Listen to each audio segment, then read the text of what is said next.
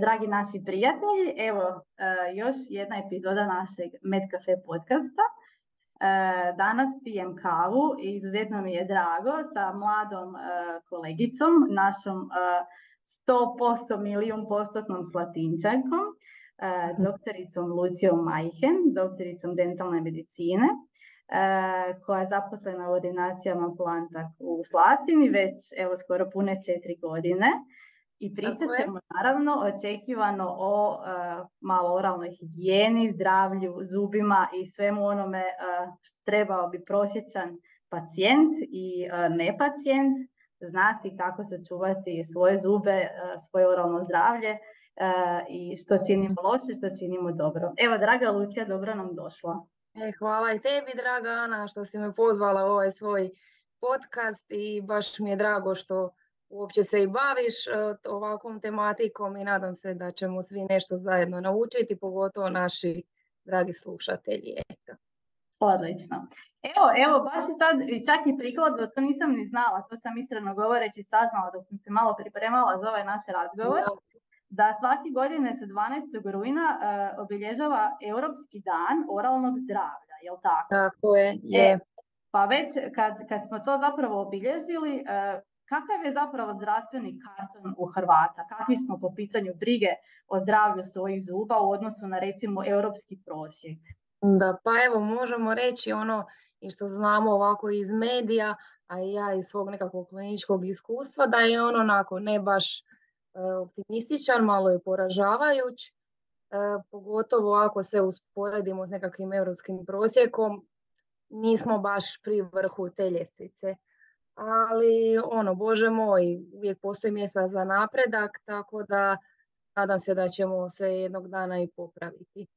Mogli bismo malo biti i bolji, jel tako, što se tiče brige i o zdravlju, odlazaka stomatologu i liječenje i tako. Da. Često ljudi, znači, kad govore idem stomatologu ili zubaru i tako dalje, misle samo idem popraviti zub ili ne znam, idem samo kada boli, zub ili nešto, ali oralno zdravlje nije samo zdravlje ili bolesti zuba, nego postoji tu puno još drugih komponenti. Što sve zapravo obuhvaća oralno zdravlje i briga o oralnom zdravlju? Pa ona u biti obuhvaća, znači osim samo zdravlje zuba, obuhvaća i stanje našeg tog paradontnog sustava, odnosno to je taj potporni sustav zuba koji uključuje djesni, uključuje kost, paradontalni ligament, znači tu su najčešće te nekakve upale, gingivitisi, odnosno paradontitisi, također uključuje i samu sluznicu usne šupljine koja bi kao takva trebala biti bez ikakvih lezija, ukusa, afti, nekakvih, ne daj Bože, izraslina i tu nam je isto izrazito bitno normalno lučenje sline koje u biti nam pomaže da bismo oblikovali svoj zalogaj prilikom uzimanja hrane ili u daljnjoj probavi. Tako da, eto nešto ukratko o tome. Znači, puno je ipak tu komponenata na koje treba misliti kad pacijent uđe u ambulantu i otvori usta, jel tako? Da, definitivno. Bol zuba može značiti i zapravo bolest nečeg drugoga, ne samo zuba, jel tako? Upravo to, da. Tako da redoviti kontrolni pregledi i A koje su to zapravo tegobe i bolesti s kojima najčešće ti dolaze pacijenti u ambulantu? Pa možemo reći da je to ona klasična zubobolja koja nam je svima opće poznata, a u našoj toj stručnoj terminologiji ona se u biti zove akutni i reverzibilni pulpitis. I to je ona, znači, jaka bol, spontana, koja se javlja na nekako toplo-hladno piće, obično može i na zagriz, može se pojačati tipa i kad nam pacijent legne spavati, obično se na to tuže i često tu sami ti analgetici nikako ne pomažu. To je, možemo reći, jedan od prvih najčešćih uzroka. Drugi imamo isto tako, ja ću sad reći stručno, akutni apikalni paradontitis, ali to je ono stanje koje se događa kada, na primjer, liječimo zub, kada je on već bez živca, pa imamo upalni proces na vrhu korijena, znači sad je upala van zuba, ali je u kosti. To je isto najčešće nekako na tipa zagriz se pacijenti žale. Onda dalje Tako je, onda dalje se upala vjerojatno širi u meka tkiva, pa tu najčešće, možemo reći treći razlog, je taj akutni apikalni apsces, znači kad osoba, možemo reći, otekne. To je jedan od najčešćih razloga, zatim ove upale desni, kosti, gingivitisi, paradontitisi, i imamo često upale umnjaka, odnosno to mi zovemo perikoronitisi. Najčešće se javlja kod osoba od 18 do 30 godina. Znači sama riječ kaže upala, u biti oko krune zuba, jer oni u toj dobi, odnosno od 18. do 30. godine najčešće niču. Jel? Pa onda tog svog nicanja, jer oni vrlo to se odvija vrlo zapravo sporo. Možemo reći 1 milimetar na godinu. I onda ljudi to ne mogu dobro očistiti jer je u nekakvom polu impaktiranom položaju. Isto se zapravo često su mi dolasci zbog tog razloga. Zbog takvih tegoba. Da. Dobro, a recimo medicina je općenito sveukupno jako napredovala, iz dana u dan sve više i više napreduje. Mislim da stomatologija je vjerojatno tu možda čak i među vodećima. I možemo reći da vjerojatno više ne vrijedi onaj postulat kao što je bilo nekada, što i dan danas često, evo i meni kroz neku hitnu službu kad viđam pacijente i tako dalje, dolazi zbog zubobolje pa kažu idem izvaditi taj zub da ga se riješim i kraj priče. Jel? Kao što je nekad bilo, boli me zub, vadi ga van. Danas se ipak taj zub nastoji liječiti, izliječiti, održati nekako higijenom i tako dalje.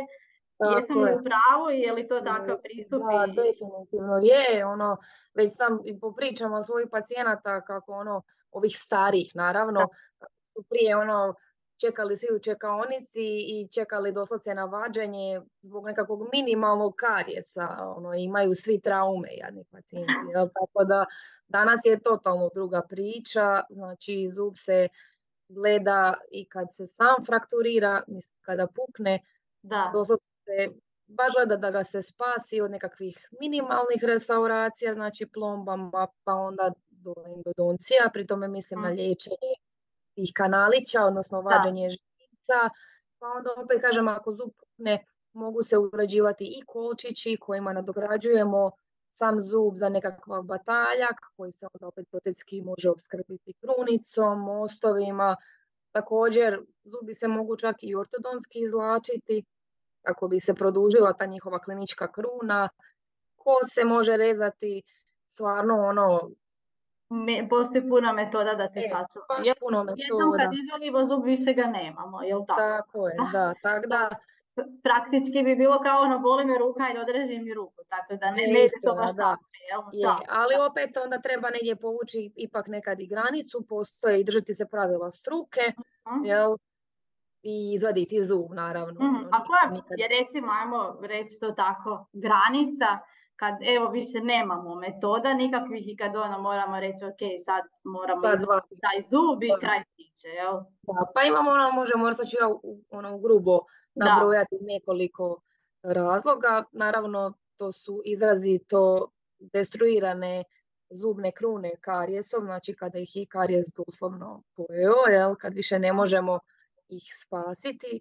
Zatim zubi s izrazito velikom pomičnošću. Ja obično kažem klimavci, jel? Da.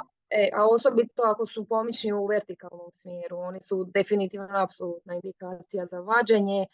Zatim nekakve duboke horizontalne frakture pod zubnim mesom, jer znamo da zubno meso krvari, luči se slina i mi nemamo danas još nikakvih takvih materijala koji bi to sve izdržali.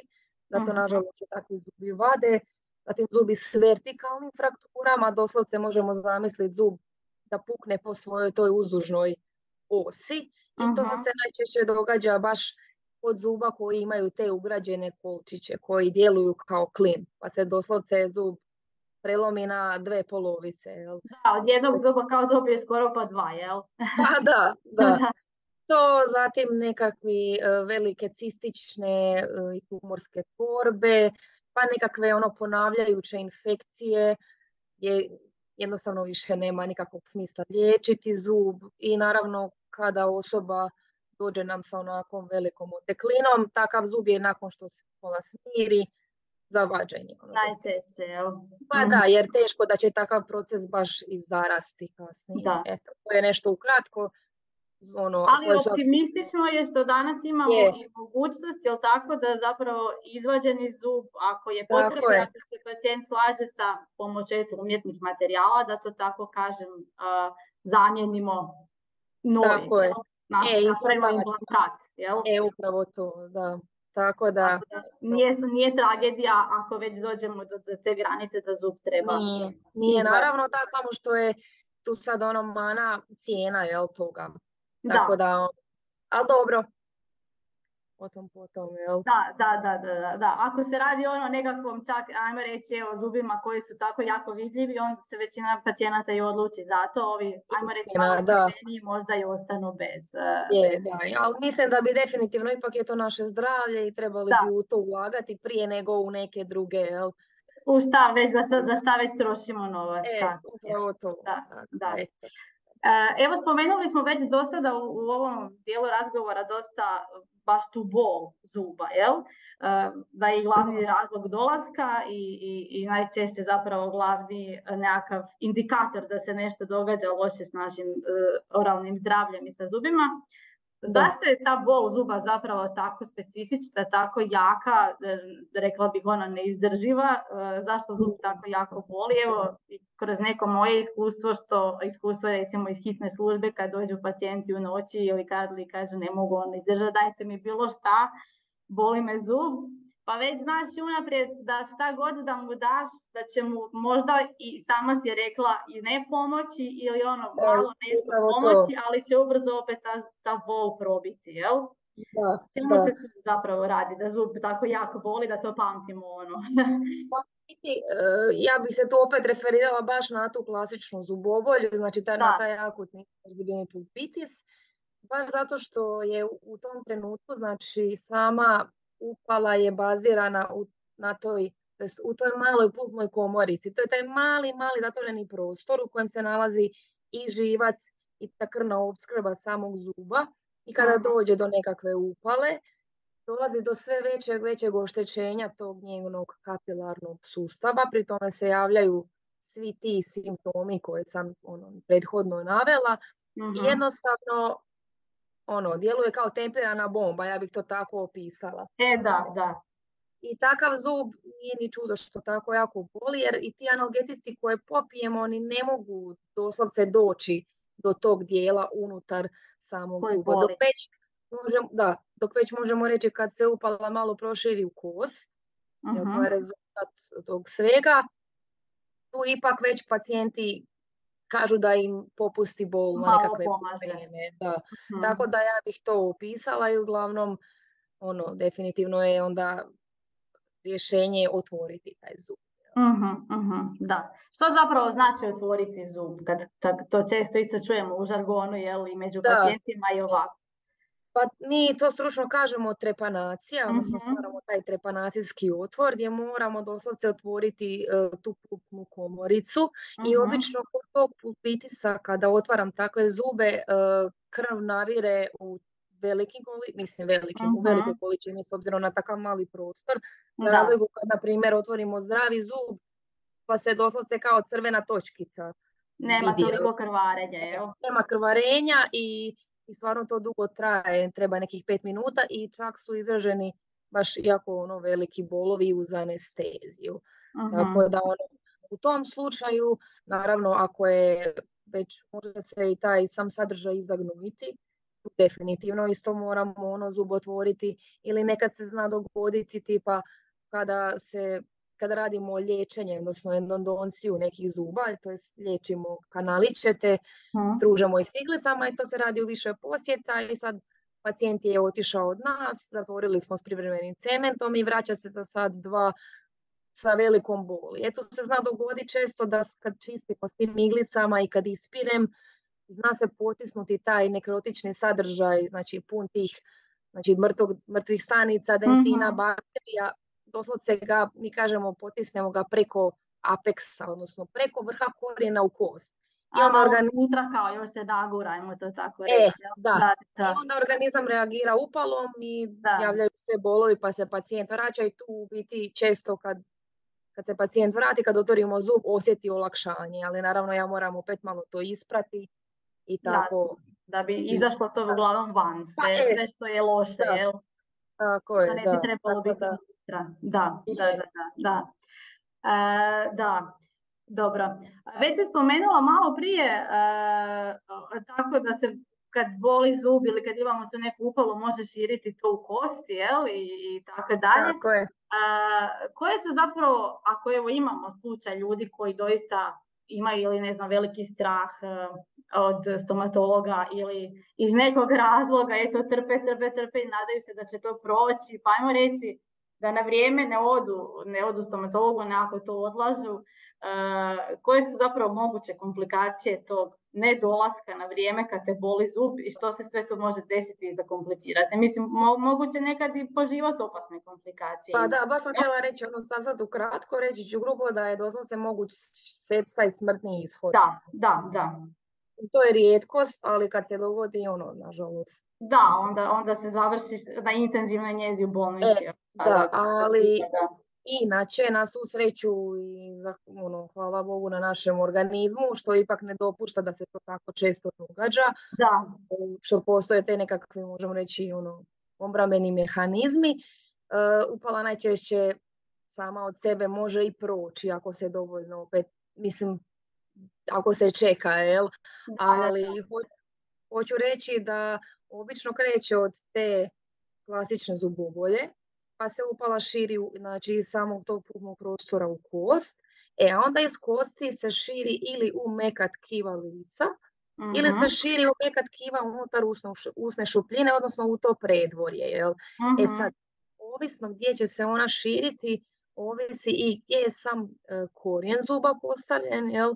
To jest gdje je tanja kost, a kada se ono proširi, možemo reći u usnu šupljinu, ono probija i samu kost i taj perios, odnosno pokosnicu i izbija kao su mukozni apsces unutar usne šupljine. Međutim, on se može ovisno o nekim mišićima i njihovim tim nekakvim mišićnim vlaknima, jel, i prostorima koje zatvaraju, može se širiti u meka tkiva lica. Pa tako onda dalje, ovisno isto o tim mišićima, može se širiti i prema glavi čak, prema moždanoj šupljini, te se može čak spustiti i u pluća. I može uzrokovati mediastinitis, što je izrazito opasno stanje. Da.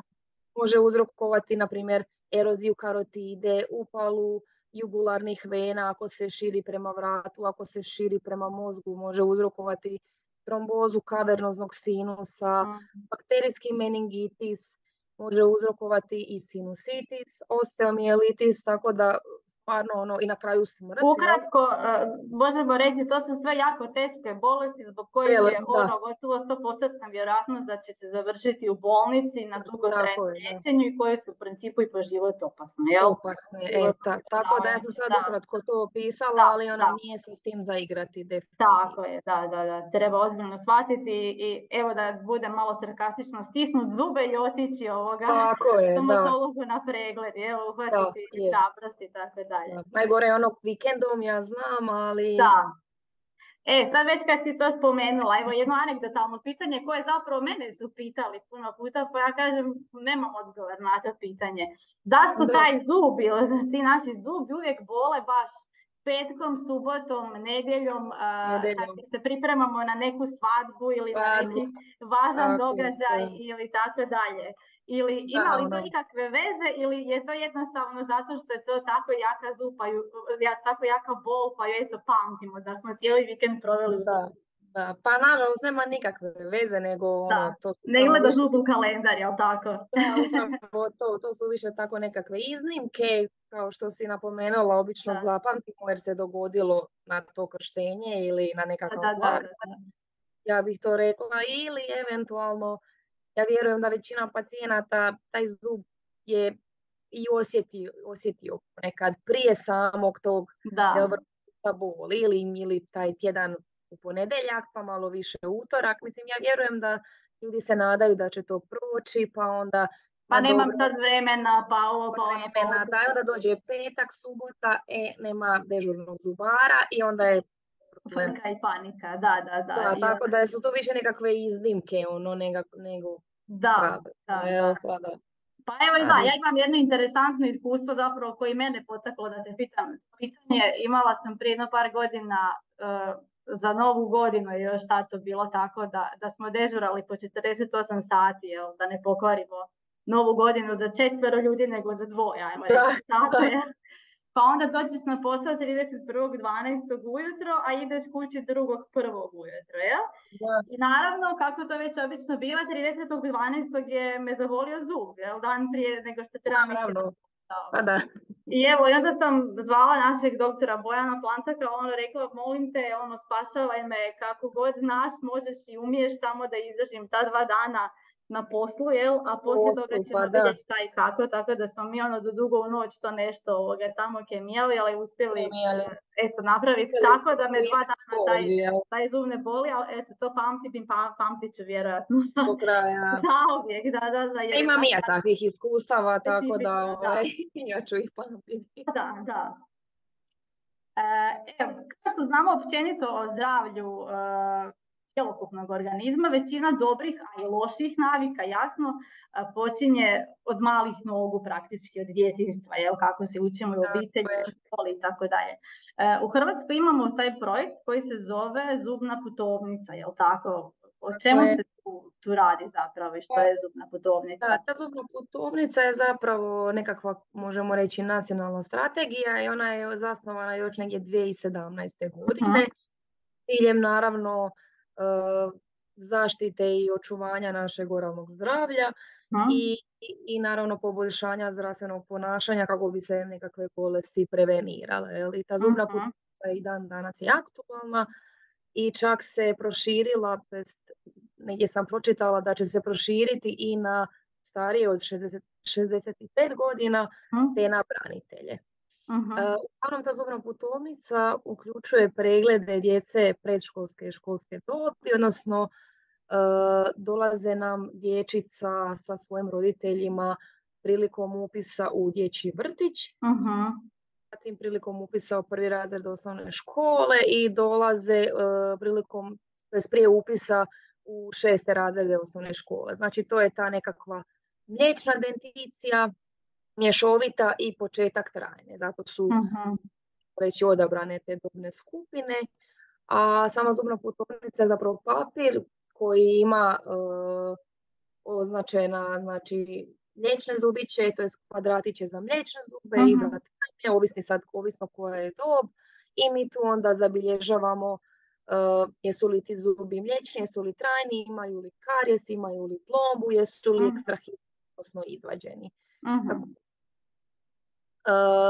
Bitno je odraditi nekakav preventivni postupak, to uključuje pečačenje fisura, izrada pečatnog ispuna, topikalna floridacija, demonstracija samog postupka djetetu i naravno motivacija i potrebno je onda zubić popraviti ili eventualno naručiti na pregled.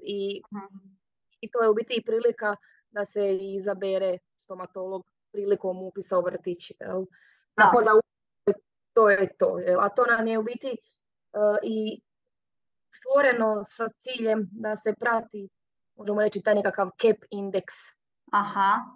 To je taj nekakav indeks koji nam služi kao epidemiološki pokazatelj stanja oralnog zdravlja. Tako on je prije iznosio nekih 4,2, to je baš rekao ministar Beroš, i s tim se putovnicama on smanjio na 2,1 čak. Tako da to je zapravo dosta jako dobar rezultat, prepolovio. To je dobar rezultat i stvarno nadam se da će se to i nastaviti i poboljšati svoj. I s obzirom da je vezano praktički za upis u vrtić i u školu, na neki način, najmo reći, roditelji djeca su, da kažem to tako, primorani doći, odnosno uvijek je da upis, jer se prilažu čak uz nekako uz pedijatra taj papir. Nego baš moraš ići stomatologu. Što u principu i nije loše, da se onda zapravo započne i Znači imamo nekakav period kada ići na kontrole ako je sve u redu. Znači dolaziti, što si rekla i sama, upis u školu, vrtić, 6. razred, ili ako ima nekakva bolest, onda ćete ga naručiti ranije. Naručiti ili da odmah taj put i napraviti. Da. Da, s obzirom da smo još počeli malo o djeci, koje su zapravo preporuke sa stomatološke stručne strane, kada i kako zapravo započeti četkati i prati djeci zube i kako ih učiti, evo, da i sami brinu o tome? Nekakvo konkretno vrijeme za četkanje s fluoridnim pastama najbolje možemo reći oko 1. godine života. To ne znači da do tada majke, odnosno i očevi, odnosno roditelji ne bi trebali ništa raditi sa djetetovim ustima, ali tipa možemo reći prvih 6 mjeseci nije loše možda samo sa nekakvom natopljenom gazom prebrisati taj zubni greben, a onda kasnije nije loše uključiti nekakvu četkicu, pa i nije loše da dijete odlazi s roditeljima u kupaonicu, čisto ono da vidite navike i da mu to uđe u nekakvu rutinu. I da dijete jednostavno si stvori tu nekakvu naviku oralne higijene, odnosno tog četkanja zuba prije spavanja, naravno ujutro. Tako da to je nekako biti najbolje vrijeme za četkanje čim možemo reći nikne prvi mliječni zub. Sad to je malo individualno od 6 do 8 mjeseci, od 4. do 10. ali ono tu negdje. Da. Tako da, ali to se tiče sad, reci. Pa to je istina, htjela sam reći, evo ja imam doma 2 ovih malih, zapravo su oni najbolje uče na primjeru, kad vide kako ti četkaš i da nešto tamo radiš, onda hoće i oni isto to sami. Tako da je najbolje tako učiti djecu. Tako uči. Da. Evo, u zadnje vrijeme već kad smo tu kod te higijene i tako dalje, vrlo su popularni, pogotovo što se tiče oralnog zdravlja, ali da se tako izrazim, ti razni gadgeti, za higijenu, za održavanje, znači od električnih tih četkica za zube do, oralnih tuševa, do praktički možeš imati mini ordinaciju doma, sa svim tim. Kakav je stav struke, znači, je li je bolja, da kažem, obična četkica za zube, pod navodnike, električna četkica za zube, ili je zapravo svejedno najvažnije da opereš te zube? Tako je, pa od zadnje definitivno bitno je da imaš četkicu i da znaš temeljito oprati svoje zube, znači sve zubne plohe. Sad možeš ti koristiti svemirsku četkicu, ali ako ne znaš oprati kako treba, onda ti vrijedi ni ta četkica. Tako da ručne su super, isto četkice možemo ih podijeliti na mekane, na ultramekane, srednje tvrde i tvrde. Jel te tvrde uopće itko koristi? Evo, oprosti. Pa, iskreno... Ja sam par puta, bila u nekakvom doticaju, imam osjećaj da su stvarno toliko tvrde da bi mi svi ovi desni se izgulili. Da. Pa ja mislim da ne, ali na primjer srednje tvrde se čak i preporučuju kod nekakvih tih paradontoznih bolesti. Znači kod nekakvih kroničnih paradontitisa kad su te desni upaljene i kost, tako da nekad nije na odmet možda malo dodatno izmasirati to mjesto. Ali to u principu i preporučite kod pregleda, gledajte. Da, kad vidimo kako je sve. Ovakvu četkicu, jel? Da, ali više manje ultra neke četkice su super. A i električne, mislim, odlične su naravno. Stvarno svakakvih sad postoji na tržištu od ultrasoničnih, soničnih, rotirajućih, svakakvih se mogu i... Ma da, možeš ih spojiti čak i na telefon pa da glasno... Da, na Bluetooth sam vidjela. Ja sam to par puta probala pa mi je dosadilo jednoj ruci četkica, drugoj telefon pa sam odustala. Da. Onda ti on daje plusiće kao, ok, ovo si treni dalje, da prebaci se na lijevu stranu. Mislim što nije loše. Da, ako stvarno drži do toga je. Da. A postoji još i takozvane te interdentalne četkice, znači za te međuzubne prostore koje često zaboravimo da postoje. Zapravo sjetimo se kad nam zapne meso u nešto pa trebamo čačkati zube, jel? ali i to trebamo očistiti, jel tako? Definitivno trebamo, znači imamo i te interdentalne četkice i konac. Uh-huh. Sad, ovisno kakvi su nam međuzubni prostori, normalno ako su nam zubi izrazito zbijeni, odnosno komprimirani, tu će biti, ja mislim, dostatan konac da neće ni biti mjesta za četkice, ali ako su veći prostori, slobodno možemo koristiti četkice te interdentalne koje se i gradiraju po veličini, pa možemo procijeniti kakva nam i po veličini međuzubnih prostora treba sama četkica, dok isto njih se preporučuje kod pacijenata koji nose ortodontske aparatiće, te također kod pacijenata koji boluju od ovih paradontitisa, znači tog našeg potpornog sustava zuba, jer takvi pacijenti najčešće imaju te paradontalne džepove koji se stvaraju kao posljedica upale kosti gdje se kost povuče i onda u biti doslovce imamo džep, rupe oko zuba u koje još lakše ostaje hrana. Tako da s koncem to teško stvarno se može doseći, jel? Da. Bolje ipak s tim interdentalnim četkicama, mislim da one ipak u neku ruku bolje to očiste, a htjela bih naglasiti da se referirati se na ove oralne tuševe. Oni su isto super gadget. Gledala sam cijene, stvarno su skupi, ali mislim da iskreno oni možda i najbolje očiste te međuzubne prostore jer izbijaju vodu pod tlakom, pa doslovce mislim da sve tu hranu i taj plak izbace van, da. Izbace, za razliku od ovog konca i interdentalnih četkica možda tu i tamo ostane neka mrvica, ali dobro mislim. Eto, sad si mi dala ideju za božićne poklone. Eto, super, da, to ja čak sebi planiram kupiti taj oralni tušer. Da. Ja sam isto gledala, ali još nekako se nisam odlučila. Rekao, baš ću se raspitati, dobro da danas pričamo o tome, da si mi to rekla da je to dobro. Da, i oni su dobri za primjer kad imamo isto normalno ortodontske aparatiće ili ako pacijent nosi nekakve protetske mostove, jel? Pa možete nekakve među članove dobro s tim tušem očistiti. Da. Dobro, a koja je recimo još preporuka, evo to isto je nešto što onako, ne bih rekla da se lome koplja, ali onako ljudi to različito shvaćaju, odnosno interpretiraju. Koliko često zapravo doista trebamo prati zube? Da li stvarno poslije svakog obroka, da li 3 puta dnevno, da li samo, ne znam, tipa pred spavanje i ujutro, ili ajmo reći to individualno, ili možda je to jednostavno i stvar navike, da neki ljudi to imaju potrebu češće i kad izlaze van iz kuće sve skupa kao pranje ruku shvaćaju zapravo i pranje zuba. Pa definitivno ja bih rekla znači 2 do 3 puta dnevno, pri tome mislim ujutro, zatim ajmo reći poslije ručka i navečer, ali tu sad moramo uzeti u obzir i sam način prehrane, odnosno što osoba je. Ako se prehrana osobe temelji više na nekakvim jednostavnim ugljikohidratima, na pekarskim proizvodima, znači sve slatkišima, šećerima. Slatkišima, šećerima, čime zapravo se bakterije i hrane, mislim da bi takve osobe više trebale četkati.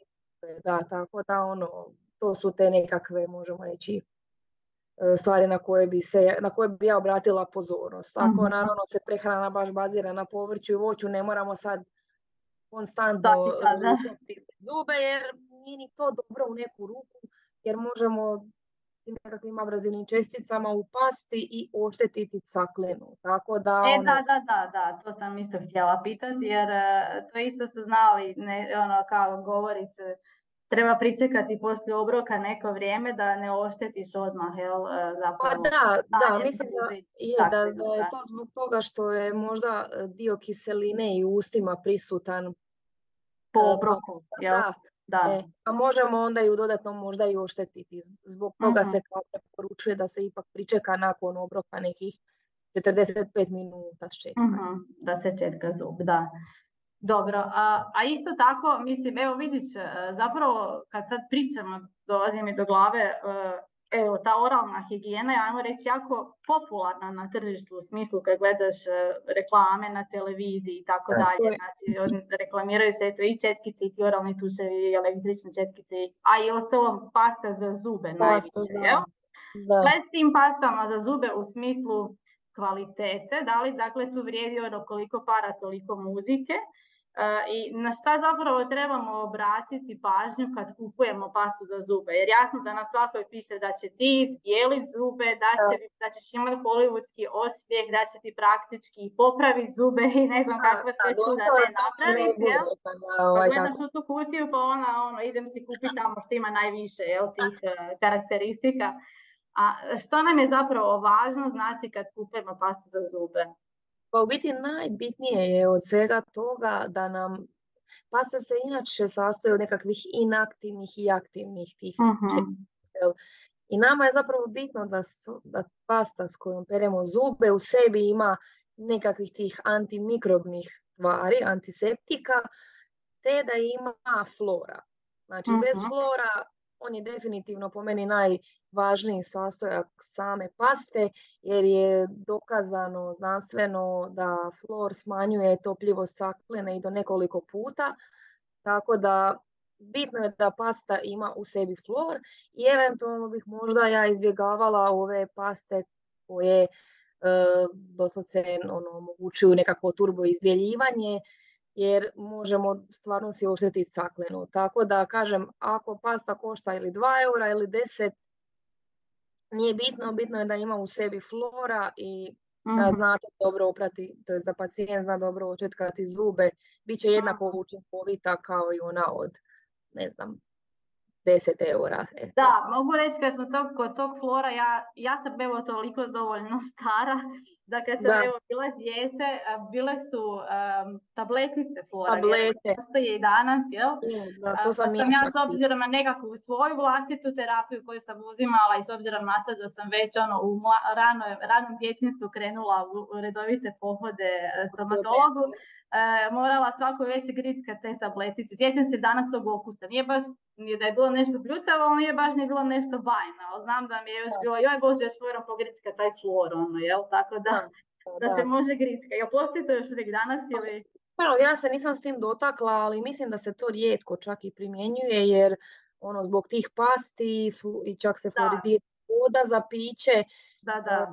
Mislim da danas one nisu toliko u upotrebi, već se trudi raditi na prevenciji kod trudnica, kod majki novorođenčadi, da bi se prevenirao karijes više nego sad, jer kod flora, mislim, naravno, on je u velikim količinama toksičan.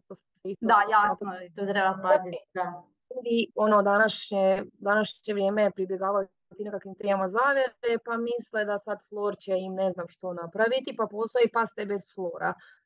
Mislim da to treba izbjegavati, ali flor je u tako malim količinama, koje su neškodljive, jel? Koje su neškodljive samom našem tijelu i on se izražava u ppm-ima. Znači, to je per milion. Da, jako stvarno mikro količine. Da, male čestice i mislim da stvarno nema razloga za brigu, nego treba koristiti te paste. Evo, kad smo već tu u tim pričama o pastama za zube, svaka pasta se kune i u svjež dah i ne znam, oni cvjetići lete iz usta i tako dalje, jel? Što je zapravo zadah, znači taj smrdljivi dah ili stručno rečeno, jel, halitoza, jel? Halitoza, da, ili još zove se fetorex ure, pa on je... A vidiš, eto, to još nisam znala, to ću zapisati. Da, može. On je u biti ništa više nego samo posljedica raspadanja hrane na našim mekim tkivima i tvrdim tkivima usne šupljine, odnosno najčešće je te naslage nam zaostaju na zubima, na desni i na jeziku. Tako da tu bakterije čine svojim metabolizmom prerađuju te naslage i stvaraju nekakve neugodne plinove koji su onda zaslužni za sam zadah. I to je u biti u 90% slučajeva uzrok sam zadah. Tako da više manje možemo to riješiti sa normalno pranjem zubi i s nekakvim vodicama, ali sam zadah u biti znaju upućivati na nekakve i, možemo reći, ozbiljnije bolesti, pa tako često je taj fetor, odnosno zadah, simptom kroničnog paradontitisa, odnosno bolesti desni, zna se javljati i u nekakvim sistemskim bolestima, na primjer kod ljudi koji pate od kroničnog gastritisa, jel? Da. Tako da mogu se javiti kod dijabetičara kao miris na ceton ili Da, kod posljedica tih naših internističkih, da kažem, bolesnika, već po mirisu zapravo možemo mirisu. znati koji je pacijent. Recimo, Tako evo, je, ne da. znam, već i ovi recimo nefrološki bolesnici koji imaju Nefrološki, premiju, tako je. već kad uđeš u sobu, ako su u bolnici, znaš u kojoj si sobi da si na nefrologiji, recimo. Ili to što kažeš, kad osjetiš kod dijabetičara aceton, pali ti se neki alarm, nešto se Upravo događa to. s njim, jel? Da, tako da kažem, to je neki manji broj slučaja, ali eto, to je isto. Ali nam upućuje zapravo neku specifičnu zapravo bolest gdje trebamo promišljati. Tako je, da. Tako da rješenje, kažem, prati zube, vodica ili normalno... Dovoljno tekućine uzimati, isto tako, jel? Pa da. Uvijek se zapravo, evo što sam sve do sada razgovarala o raznim temama, provlači taj problem dovoljne hidracije. Svi nekako zaboravimo piti tu vodu, upravo jel? to, i dehidracija je jedan od uzroka zapravo samog zadaha. Da. A kad uzimamo dovoljno te vode, nekakve 2 do 2,5 litre dnevno, ipak to opet drugačije organizam reagira, jel? Tako pa se zadah pomalo eliminira, jel tako? Da. I jasno, paziti na prehranu. Ako jedeš neki češnjak ili nešto, ne možeš očekivati da ćeš imati cvjetiće na reklami, jel? Da, dobro. Pričali smo malo prije o djeci, pa ćemo još malo se vratiti na dječicu. Sama si rekla, imamo dakle periode mliječne dentice, jel tako, kad djeci imaju mliječne zube. I postoji nekakva misao, ok, gle, mliječni zubi će ispasti, zamijenit će se trajnima, pa zašto bismo to popravljali ako se nešto dogodi? Ako će oni ispasti. Kao i tak će ispasti za koju godinu, pa šta? Je li to mit ili istina? Je li to ispravno zapravo razmišljanje? Pa normalno da nije. Mislim, mliječni zubi, bez obzira što će ispasti jednom, ne znači da su manje vrijedni nego trajni. Tako da definitivno treba i njih popravljati i normalno rješavati same karijese, ali normalno to je kod dječice puno teže, ali nema veze. Postoje tu njihova upoznavanja s nama, dolasci, tako da kroz određeno vrijeme korak po korak se to mi zadobijemo njihovo povjerenje i na koncu oni nama dopuste da mi popravljamo njihove zube. Tako da definitivno treba. Tako je, da. A što je s onom dječicom koji imaju one crne zubiće? Najčešće su to one jedinice, jel gore? Jedinice i dvojke, da. To što se ti opisalo, u biti mi to zovemo u stomatologiji rani dječji karijes. I on se definira kao prisutnost najmanje jedne karijesne lezije u ustima djeteta mlađeg od 6 godina. I on u biti nastaje, to jest glavni uzrok njega je to noćno hranjenje zaslađenim napicima, i putem bočice mlijekom.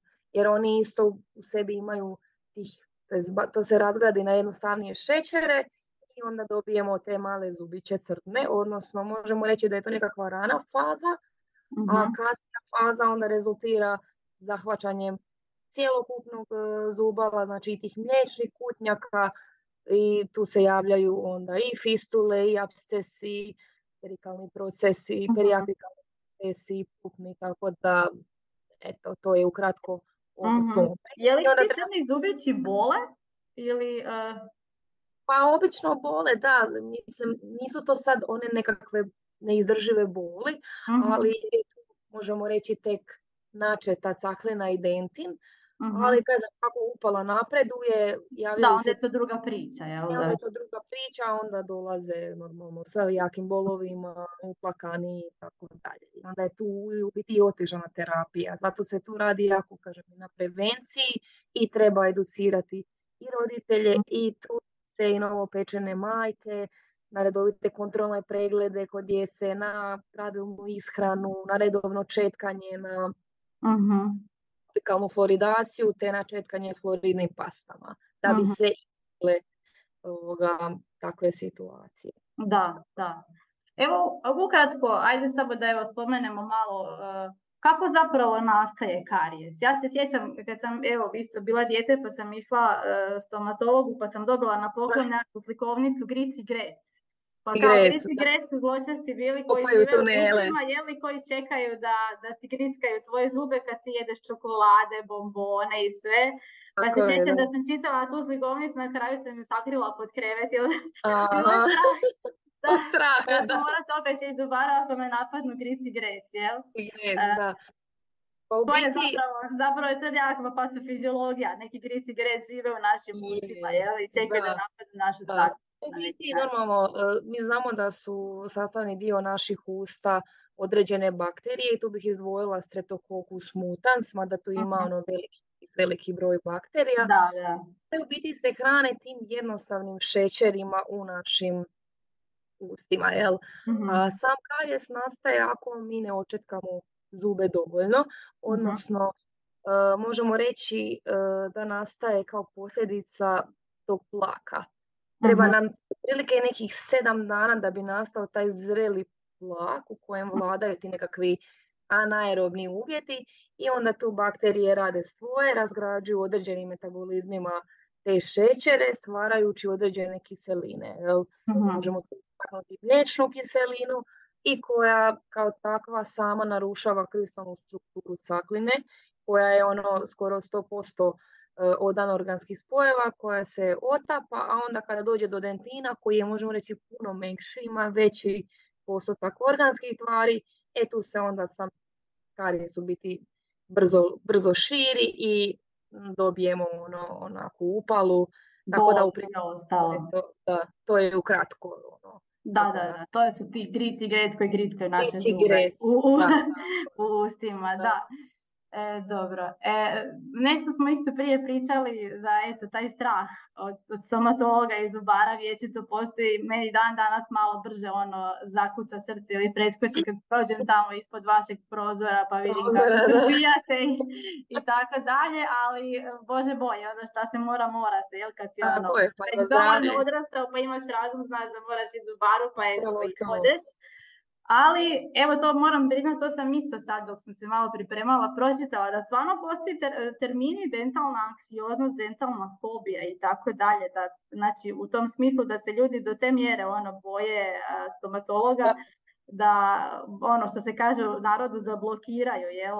Već kad dođu do tamo da, ne znam, jel se susrećeš s takvim pacijentima i ako da, kakav je tu pristup? To je isto vjerojatno korak po korak, ili... Pa da, doslovno tako i svaka čast nekim pacijentima, znalo mi je njih dosta reći, već koji su smogli hrabrosti doći kod mene, da su prije toga par puta došli do vrata i okrenuli se i otišli. Ja razumijem taj strah i razumijem to sve, ali eto, ipak su na kraju smogli snage, došli na stolac i mislim što se tiče sad samo nekakvog pristupa, naravno dati im veliku pažnju, eventualno objašnjavati detaljno. Mislim, ja inače to radim, ali kod takvih pacijenata možda još detaljnije. Sam tretman je naravno sporiji, omogućava im da odmore, da možda isperu više nego što je potrebno, omogućimo bezbolno s lokalnom anestezijom, tako da u principu stvarno im se prilagodimo koliko je god moguće. Da ima neki pacijenta koji se i boje igle. Ima i ti koji padaju, da. Ali možemo, kad moraš izvaditi krv, pa nekako se to stačiš da nekako istrpiš. Da. Ali to je vezano vjerojatno i uz to nekako, ajmo reći, pravilo ili šta, ali kad dođeš stomatologu pa u čekaonici te prestane boljeti zubi, više te ništa ne boli jer si pun toga adrenalina, jel tako? Da, upravo to, da, to mi svi redovito kažu, ne mogu vjerovati. Sad sam došla k vama i više me ništa ne boli, sve super, mogao bi ići. A čim izađeš vani, malo se opustiš, opet te boli kad taj adrenalin splasne, jel? Pa da. Tako da je. Da, pa ja znam, evo, bilo je čak i primjera da su ljudi znali iščupat, ne znam, ručku od stolice iz straha i tako, ali nadam se da se to tebi ja se s tim još susrela, nadam se da ni neću. Neće. Da. Pa dobro, evo, puno smo zapravo toga danas ispomenuli i prošli i ja se nadam i naučili ono što je najvažnije i za zdravlje i za higijenu i za posjete. Kaj za posjete još mi reci, molim te, prije nego što uđemo u ovoj finish. Koja je preporuka, recimo, koliko često, znači onako redovito, ajmo reći rutinski dolaziti na preglede stomatologu, a naravno kad je u pitanju neka bolest ili sve, onda se dolazi već kako stomatolog naručuje i tako dalje, ali što je ono što se od nas očekuje da bismo se dobro brinuli o svojim zubima, koliko često bismo trebali doći, bez obzira na tegobe imali ili ne imali. Da, pa obično ja procijenim sama nekakav rizik za karijes kod svakog pacijenta, pa tako točno mogu procijeniti kako osoba pere zube, kako se hrani, koliko ima ispuna, kakve su desni, onda takvim pacijentima ipak kažem tipa za 6 mjeseci, za 3 mjeseca, a ovim ostalim koji imaju nekakvu niži rizik za karijes, kažem im uglavnom za godinu dana. I to je onako više manje u grupu. Neki standard, pa da. Znači jedanput godišnje. Djece, da. Da. I dobro je posjetiti stomatologa, jel? Da, jednogodišnje. Ništa te ne boli, onda ideš i bez straha, jel? Baš to, da. Uvijek kažem, bolje dođite makar taj jedan put na godinu. Pa da i ako je nešto sitno, neće biti nikakvih problema, nego bolje, to jest ne da popravljamo onda kasnije kad se već sama lezija poširi i onda imamo... I lakše se liječi kad je početak bolesti. Tako je, da, kad je puno manje. Dobro, evo i sad prije nego što napravimo neke završne poruke, zubi nisu znači samo neki organi koji žive u našim ustima i to je sve, jel, što, da kažem da su to ograničeni, nego su zapravo, i sama si već prije spomenula dok se nabrala sve one silne bolesti koje mogu nastati kao posljedica neliječenog zuba, u principu vezani gotovo za sve organske sustave u našem organizmu koji imamo. Kako zapravo loše zdravlje zuba, loša higijena i sve skupa može utjecati na naše općenito zdravlje organizma? Što nam može učiniti loše ili ne loše? Da, pa osim onih posljedica što sam ih nabrojala, nije na odmet napomenuti da je kod nekakvih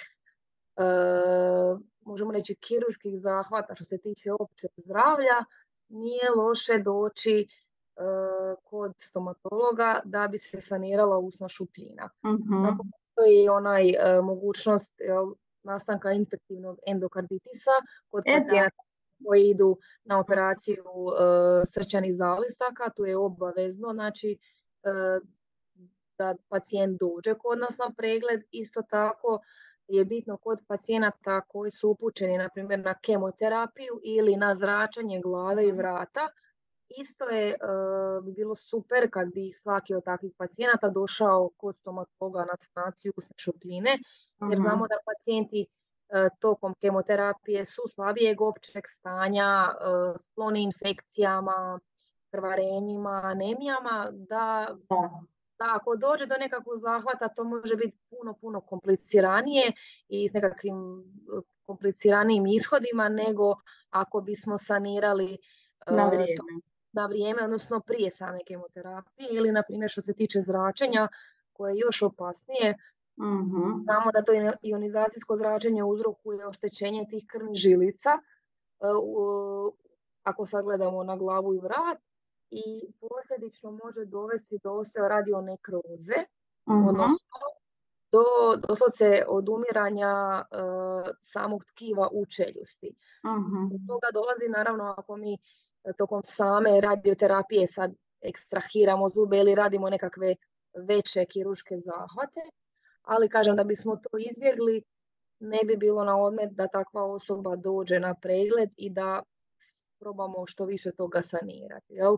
Da ne bismo došli upravo do takvih situacija, jer onda ta osteoradionekroza je izrazito komplicirana za liječiti, potrebno je pogotovo ako je pacijent u kemoterapijskim postupcima ili tako nešto, tim je to još kompliciranije. Kompliciranije i onda treba uputiti kako oralnog kirurga i tako dalje. I ima tu baš protokol i nije za Jel, zezancije. idu pacijenti, ajmo reći, ono što se kaže po PS-u prije kemoterapije ili zračenja stomatologu ili ne?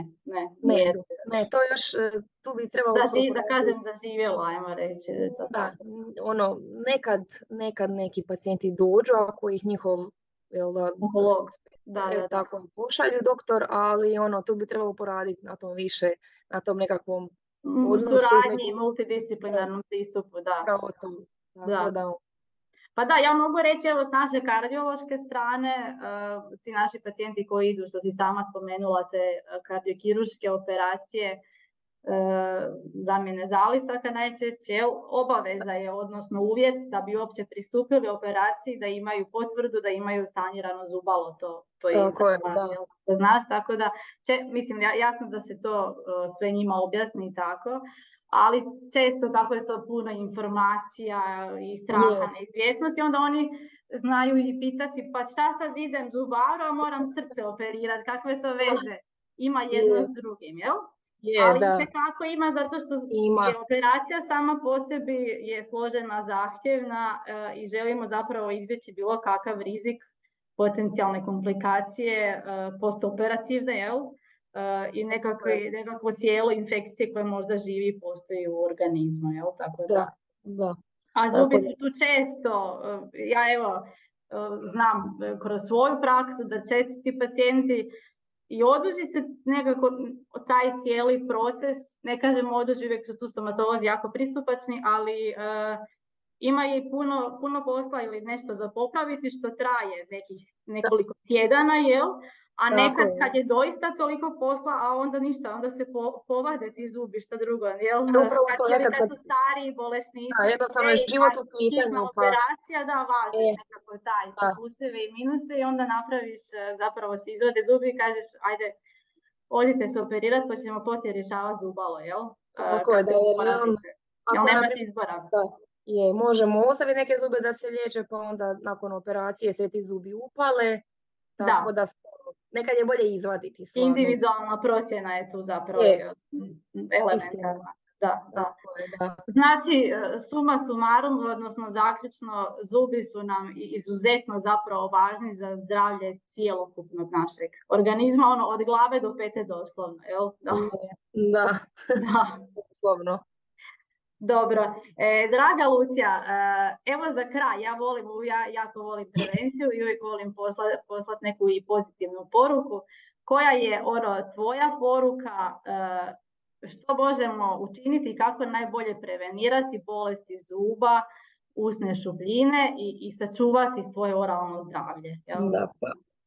Evo ja ću sad ukratko reći, dragi naši slušatelji, četkajte svoje zube temeljito, redovito, koristite obavezno zubni konac, interdentalne četkice, također bitna nam je tu i ta naša ishrana koja normalno ne samo da je dobra za zdravlje zubi, nego i općenito za naše tijelo. Znači što više cjelovitih namirnica, voća, znači povrća, cjelovitih žitarica, riba, životinskih proteina, odnosno mesa, a što manje ovih brzih proizvoda, pekarskih proizvoda, šećera, slatkiša koji nam u biti ne samo da narušavaju naše oralno zdravlje, nego i cjelokupno zdravlje, jel?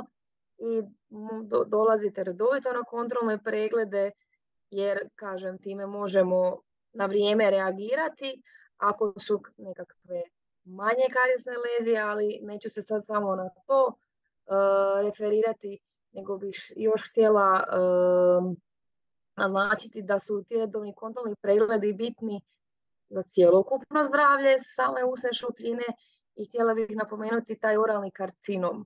O tom se ne priča toliko, ljudi čak nisu ni svjesni da on može uopće i nastati u ustima.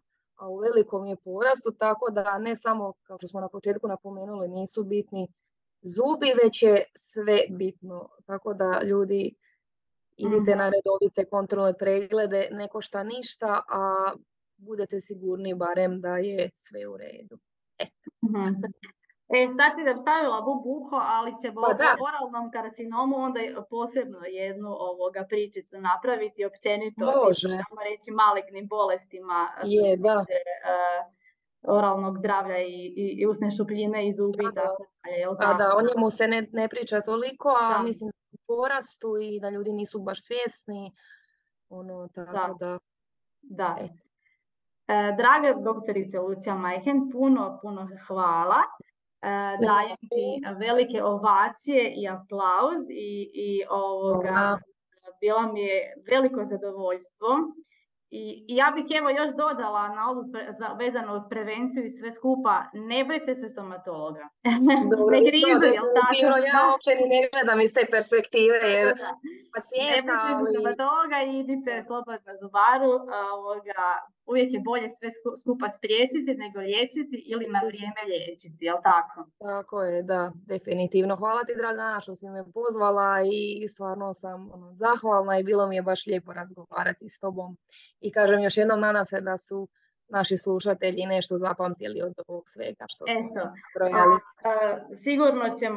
Sigurno ćemo se još koji put čuti i sad imamo i novu temu za ubuduće koju ćemo obraditi, ali za sad ćemo tu stati. Mislim da smo danas dovoljno informacija podijelili.